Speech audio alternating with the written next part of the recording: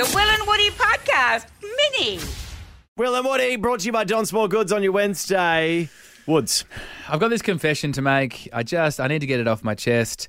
Every time at the moment that I go out and have a few drinks, there's just this really inappropriate thing that I do when I get home. It's a problem. I'm accepting of that. And I think the first step forward is to just be open about it.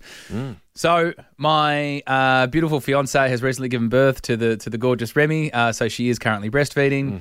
And I am stuck in an awful, abhorrent loop where every time I come home after a few drinks, I convince myself that what I really need is some breast milk. Because I know, the problem is the knowledge that I've got. I know knowledge is power. That knowledge is power, and I'm using that power in the wrong way. Because breast milk is incredibly hydrating. So all I'm thinking when I get home is if I can get some of that liquid gold, then I won't have a hangover tomorrow morning. So if you can just picture this, I stumble in and I get into bed and my poor fiancée, she's asleep, and there I am. So this isn't sexual at all? This is I need a drink. I'm just a horse going to water.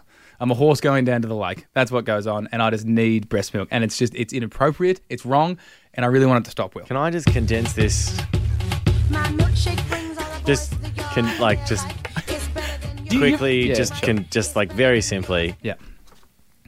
You... Good clearing of the throat there. You suck your I didn't want to fiance's boobs when you get home. I didn't want to bed when you're drunk, when she's asleep. I didn't want to go into specifics because producer Poo Pants thinks I look a bit sick in this whole confession. I think everyone thinks but I I look think a bit it's sick. real. I think it's not getting nods all around outside, getting nods around. So we're not going to go into how I get it, but I pester my fiancé to give me some of the liquid gold so I can stay hydrated. She's asleep, so she wakes up to that. Well, it's awful. She wakes up to that. And honestly, out of the goodness of her heart, a lot of the time she's like, all right, get in here. No. She does. She does. She's amazing. I love my fiancé. And she goes, right, I'll help you out. I know what you're after. You're after the good stuff.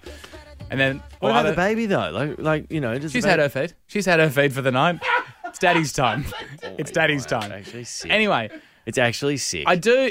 I'm putting I'm the first one to put my hand up and go, it is a bit sick. But here's the thing. Yeah, you sound like a drug addict. No, there's no drugs involved. No, I know, Get but your head out of it. You genuinely have an addiction to this stuff. Yeah. Can't she just freeze it for you and put it in the freezer or something? And then sometimes she does say, get out of bed. There's a frozen bag for you. I'll put one on the bench for you when you get home.